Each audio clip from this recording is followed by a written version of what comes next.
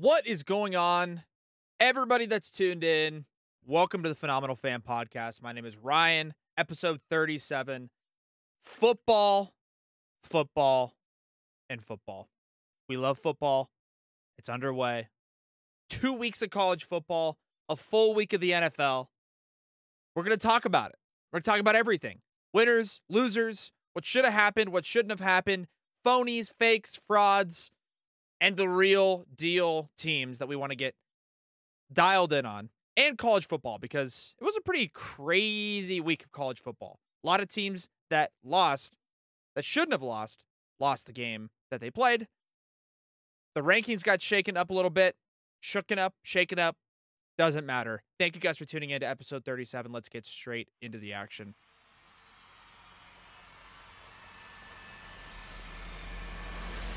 The Phenomenal Fan Podcast, a podcast by the fan, for the fan.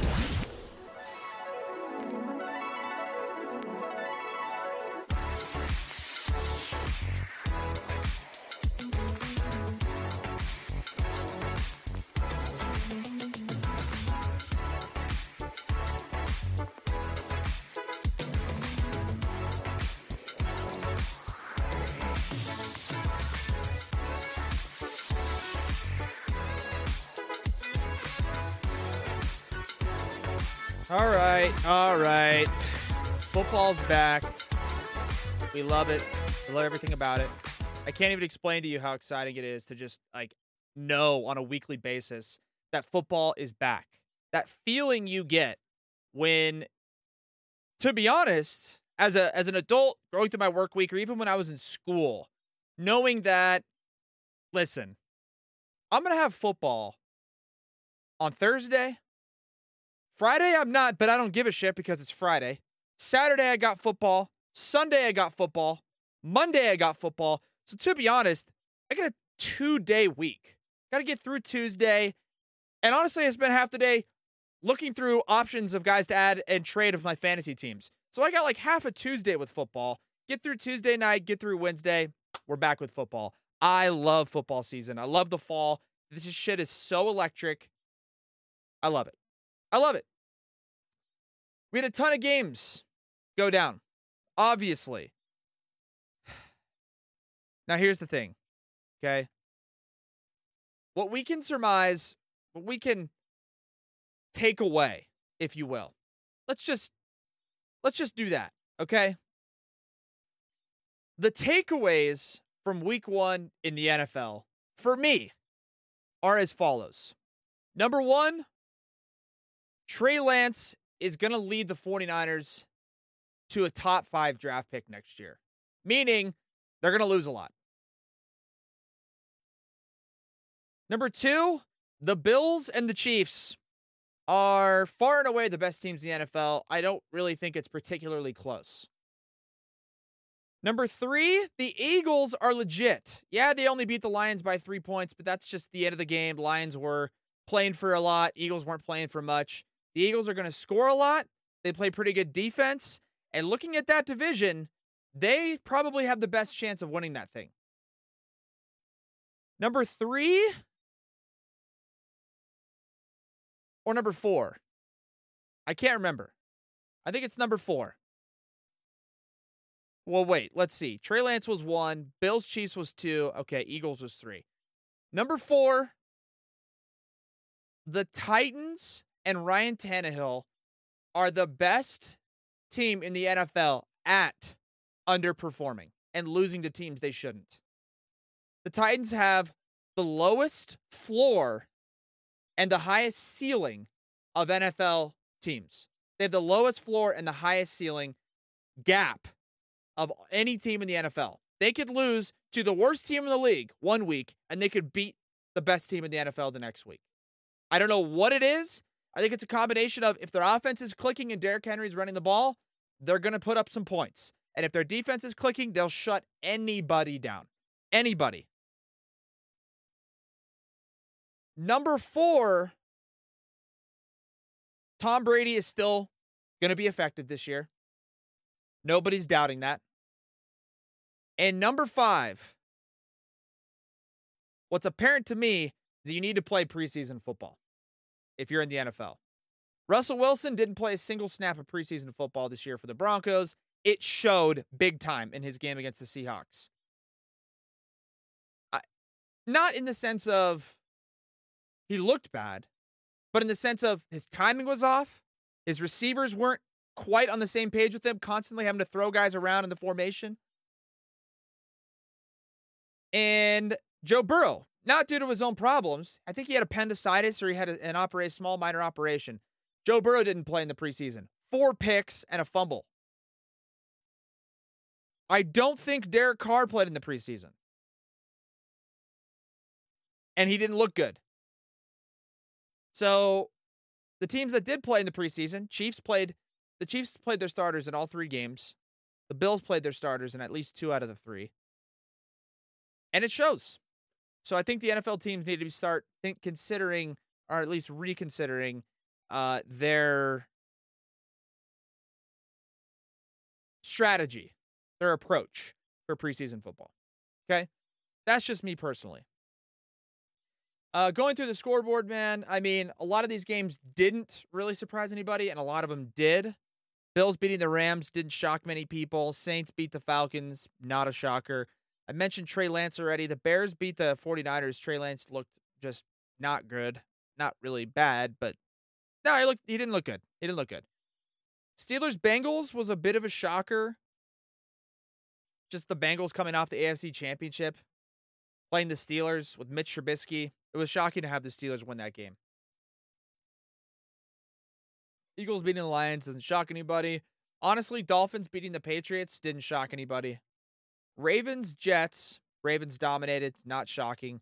Commanders and the Jags, kind of a toilet bowl game there, but the Commanders are probably the better team. So Commanders winning, not shocking.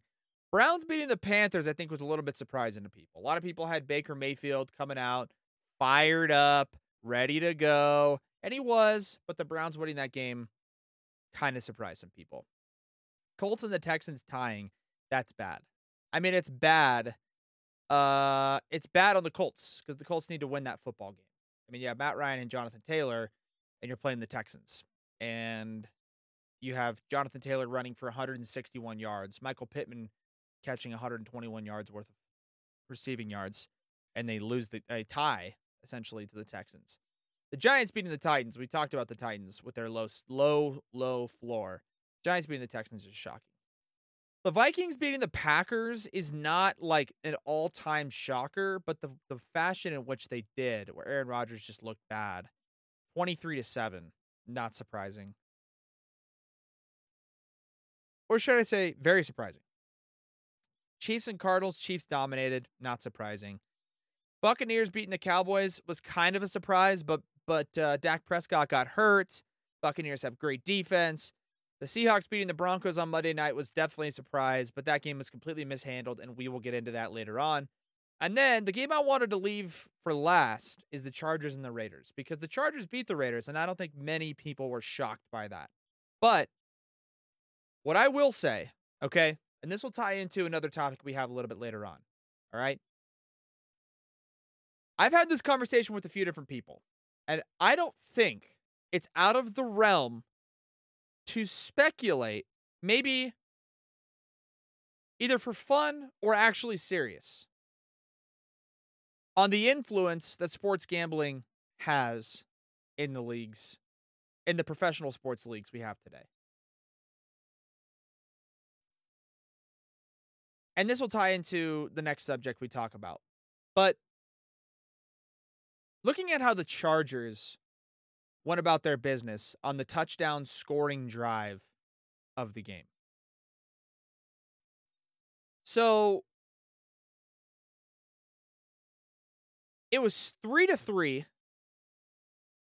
in the second quarter. Chargers get the ball at the 33-yard line. They move it down the field. They get down to 3rd and 4 at the 5-yard line. Justin Herbert scrambles, gets hit hard, automatic first down at the 1-yard line.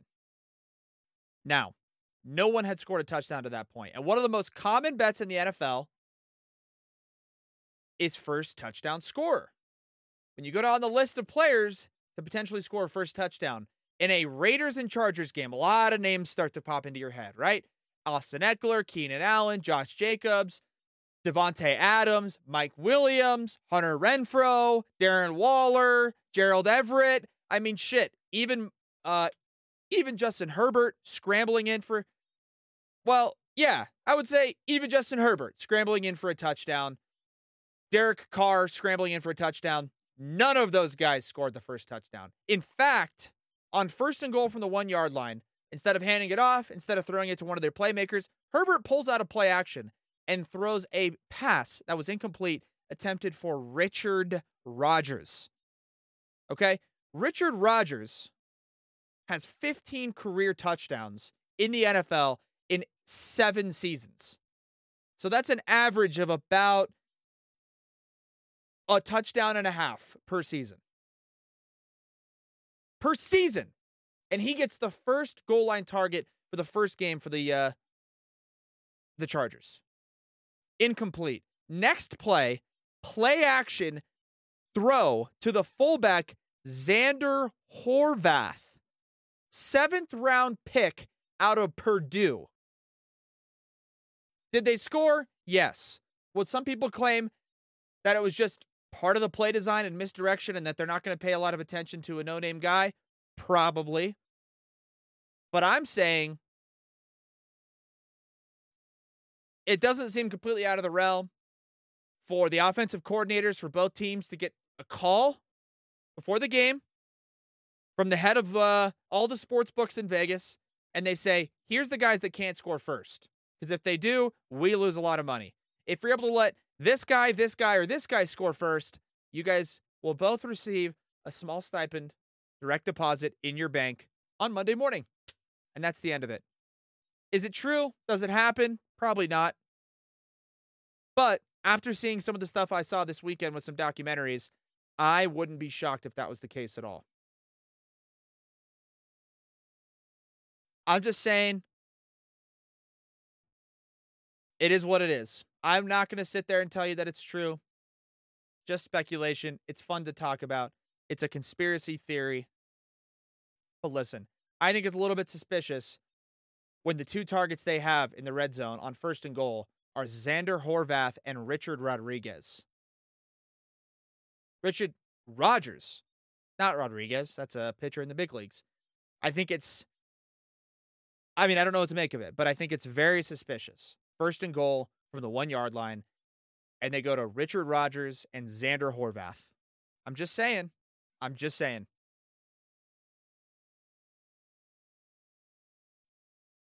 That'll tie into the next subject. Okay?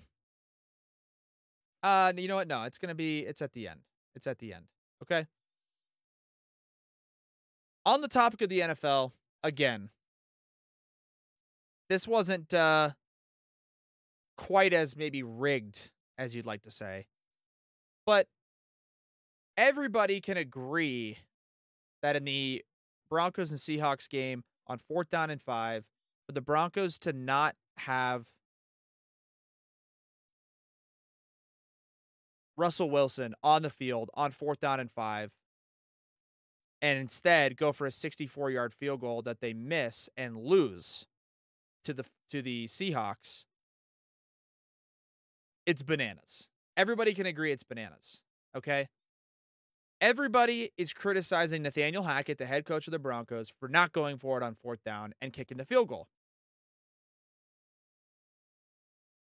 That seems to be a bigger story, or for some reason, such a huge question mark, when in reality, the only people to blame for the loss for the Denver Broncos, the only people, are Javonte Williams and Melvin Gordon.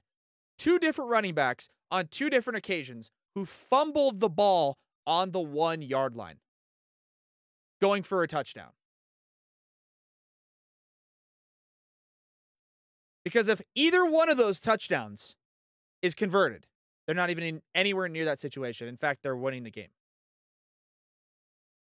So I'm kind of tired of coaching decisions and these borderline potential situational decisions being criticized at the end of the game, when I can guarantee you almost certainly in most situations early on in the game, there's one or two other plays that could have completely swung the outcome and not even led to that questionable decision at the end of the game. And on top of it, it's a situation where if McManus drills it from 64, he's a hero. Hackett made a questionable but decent decision, and the Broncos win, and nobody talks about, the rest of the year. So not letting Russ throw the ball there is absolute insanity. Absolute insanity. But listen, at the end of the day, you can't do much about it, okay? I think let's focus on early parts of the game instead of just the one decision-making process. And yeah, you know what? They'd have made the right decision. Who knows? They go for it and they get it on fourth down. Then they line up for a 35-yarder and then McManus misses it or something. Like, you never know. Or they go for it on fourth down and don't get it. Oh, well, they could have tried 64-yarder. Like, no, dude, it doesn't matter. Don't put yourself in that situation to begin with by fumbling the rock twice on the goal line. Can't happen, shouldn't happen. Can't happen, shouldn't happen. Okay? Moving on to college football, because the rest of the NFL storylines were okay. But in college football, man, what a week we had. What a week. Okay? Of the top 25, I think there was only one top 25 matchup, or potentially two. Tennessee played Pittsburgh 24-17, 24 ranked, 17 ranked. Number 20 Kentucky against number 12 Florida, and number 21 BYU against number 9 Baylor. Okay? Number 9 Baylor lost to BYU. Number 12 Florida lost to Kentucky. And number 17 Pittsburgh lost to Tennessee. All of the higher ranked teams in all three of the top 25 matchups lost. Marshall beat number 8 Notre Dame. Appalachian State beat number 6 Texas A&M.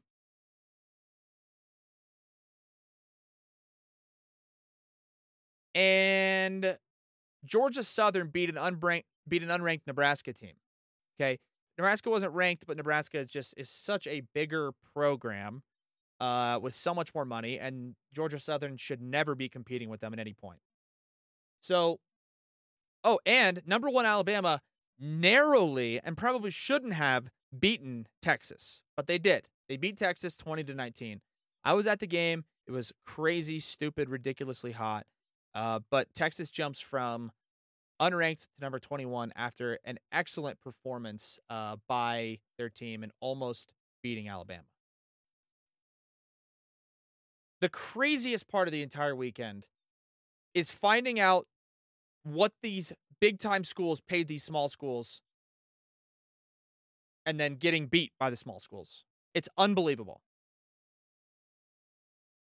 The big schools in the United States, on a common, consistent basis, pay the smaller schools to come play them, basically covering their traveling.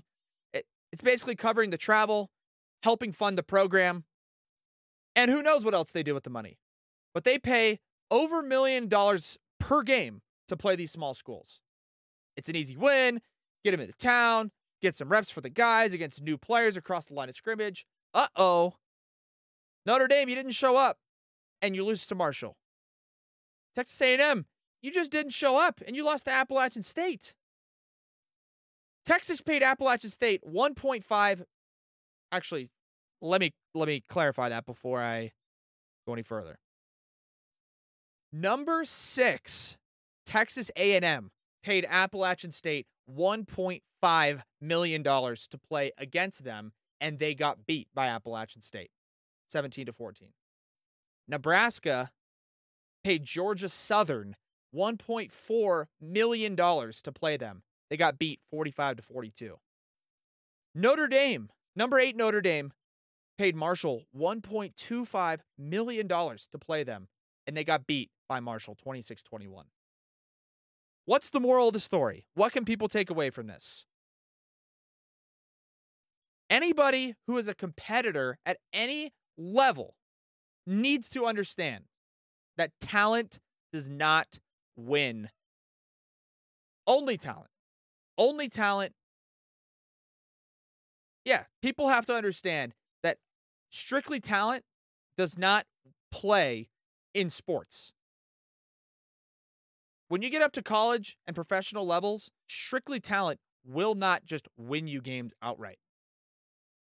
Every time you suit up at any level, you need to lace up your shoes and your cleats.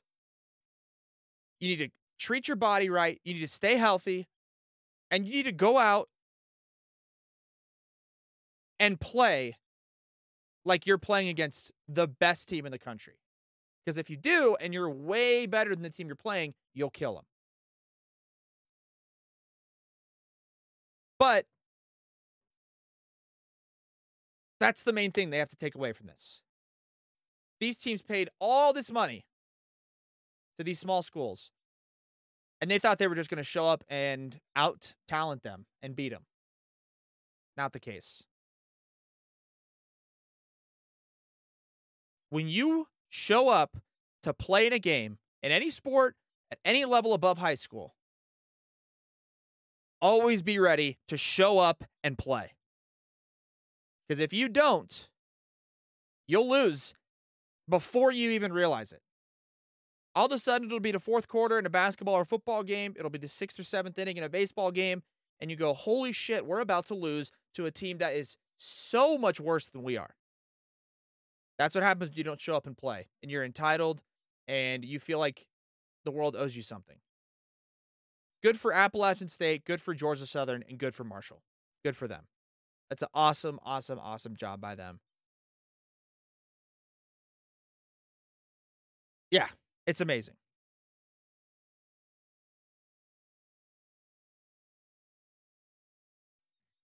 On the topic of college football, Alabama beats Texas. Number 1 ranked Alabama beats Texas by 1 point. In the process, Texas starting quarterback Quinn Ewers gets injured and doesn't play for 65-70% of the game. Texas puts in a backup quarterback. They play Alabama super tight. And at the end of the game, after some controversial calls, Alabama comes out with the 20-19 victory. After the game, the Alabama players are seen doing horns down, because the Texas logo is horns up, go Longhorns. Alabama players are doing horns down. Nick Saban, running across the field after the game to shake the opposing coach's hand, sees some of his players doing it, screams at him, hey, don't do that shit. Because A, Steve Sarkisian, the Texas head coach, is a former Alabama assistant, so he's got a lot of respect for Steve. And 2, a more broad point is that horns down is one of the more loser. What's the best way to put this? Players and teams that do horns down when they play Texas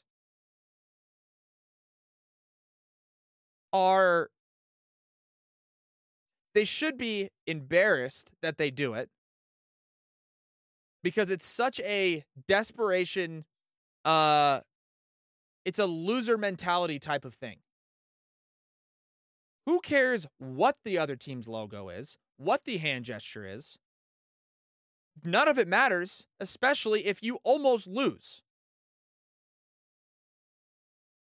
The Alabama players were so focused on doing horns down, because you can't do it during the game, you have to do it after the game and not get a penalty.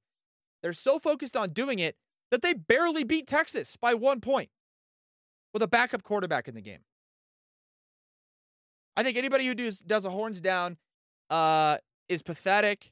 I think it's super lame. I think it's super tacky. And there's no reason why Saban shouldn't be as pissed as he is. He was super pissed, and rightfully so. I think horns down is super fucking lame. And people are going to do it. People are going to do whatever they want to do. Right? I mean, when you play TCU, right? TCU has the bent fingers, horned frogs, the 2 index and middle finger horned frogs. When people beat TCU, do they go horns down, horned frogs down? No. Arizona State has the shocker, right? Pinky, middle finger, and index finger all up in the air with the ring finger held down by the thumb. Shocker. When people play Arizona State and beat them, do they go shocker down? No.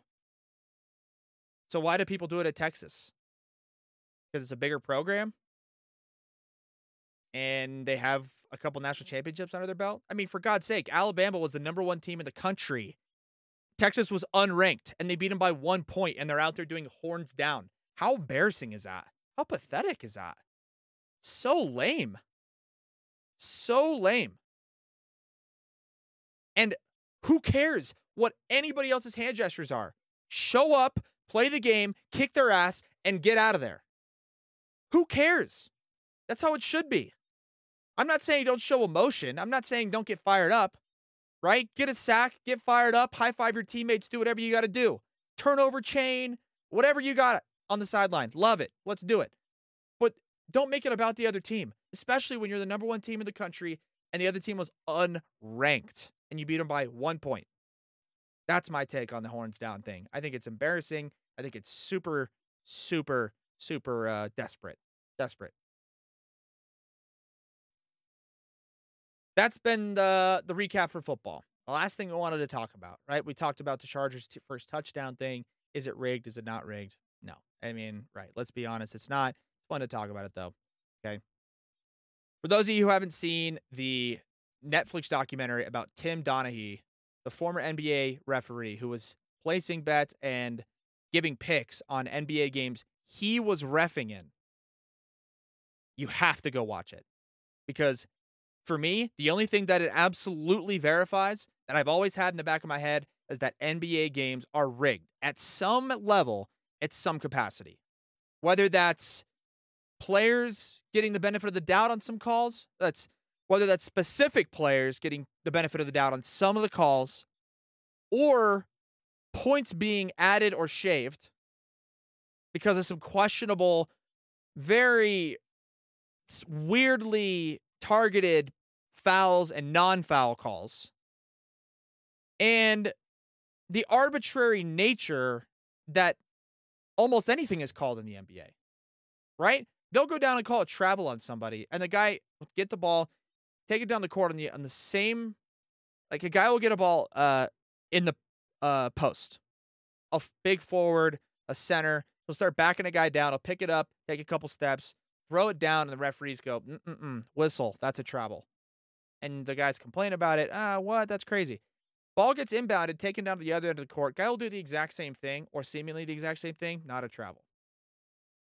In the Tim Donaghy documentary, there was a moment in that documentary specifically where Tim Donaghy calls a travel on Michael Jordan for the spin move that they were told about.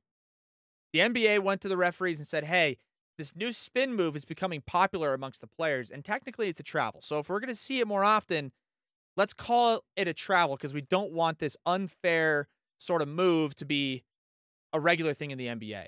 One of the first guys to do it in a game that Tim Donaghy was reffing was Michael Jordan. Michael Jordan does it. Donaghy calls this a travel. Michael Jordan complains. Head coach complains. Later on, somebody in the league, including one of his referee friends, comes up to him and says, hey, man, we want him to call. Like, we want you guys to call that, but not on him. And he's being told that by an NBA official. Tell me that's not going on still today. Seriously, tell me it's not. He also said, he also mentioned that the NBA told them it would be better for them if series went longer, 6 games, 7 games, for TV contracts and for money. The referees can very easily swing a game one way or another, especially if it's a one-possession game late in the fourth quarter. One foul call here, one non-call there, all of a sudden one of these teams wins, and we get a game 7. Am I saying that the outcome of the games are rigged and that one team is destined to win over the other one? No. But what I am saying is the NBA is the easiest sport in the entire world to just simply swing one way or another and rig to benefit the league as a whole. Keep the star players healthy, keep the star players from fouling out, and to extend playoff series and games as long as they possibly can. So go watch the Tim Donaghy documentary on Netflix and tell me that thought doesn't at least creep into your head in some capacity, that the NBA is corrupt in that capacity, and that they can't just very easily feed that in and make a bunch of money. It's super, super simple. It's the same exact reason, in my opinion. I mean, I know the Warriors are amazing. The Warriors are an amazing, amazing talent. Talented roster. Steph, Clay, Draymond, Jordan Poole. But the Warriors have, I think it's the biggest fan base in the NBA, besides maybe like the New York Knicks or maybe the Lakers, those types of long-term destined, like the Celtics. But besides those, like the new wave fan base is all Warrior fans. And the Warriors just conveniently find themselves in the NBA Finals every single year. I don't know. It's interesting. It's interesting to think about. But either way, guys, that's it. That's all we got. That's all the time we had for 30 minutes of sports talk, high-powered, nonstop action. Hopefully you guys enjoyed it. Hopefully you guys will recommend it to your friends, because we really appreciate anybody that tunes in on a consistent basis, whether it's one person or a million people. We love talking sports, and there's no reason why we can't just keep it going. So hopefully you guys enjoyed episode 37. Check us out on social media, Instagram, Twitter, TikTok. If you're listening on Spotify or Apple Podcasts, we appreciate it. If you're not, go check us out on Apple Podcasts or Spotify. Check us out on YouTube. Anything you guys want, man. We appreciate you guys tuning in as usual. And we'll catch you guys on episode 38. Thanks for listening to the Phenomenal Fan Podcast. Want more? Follow us on social media and subscribe to Patreon for exclusive content.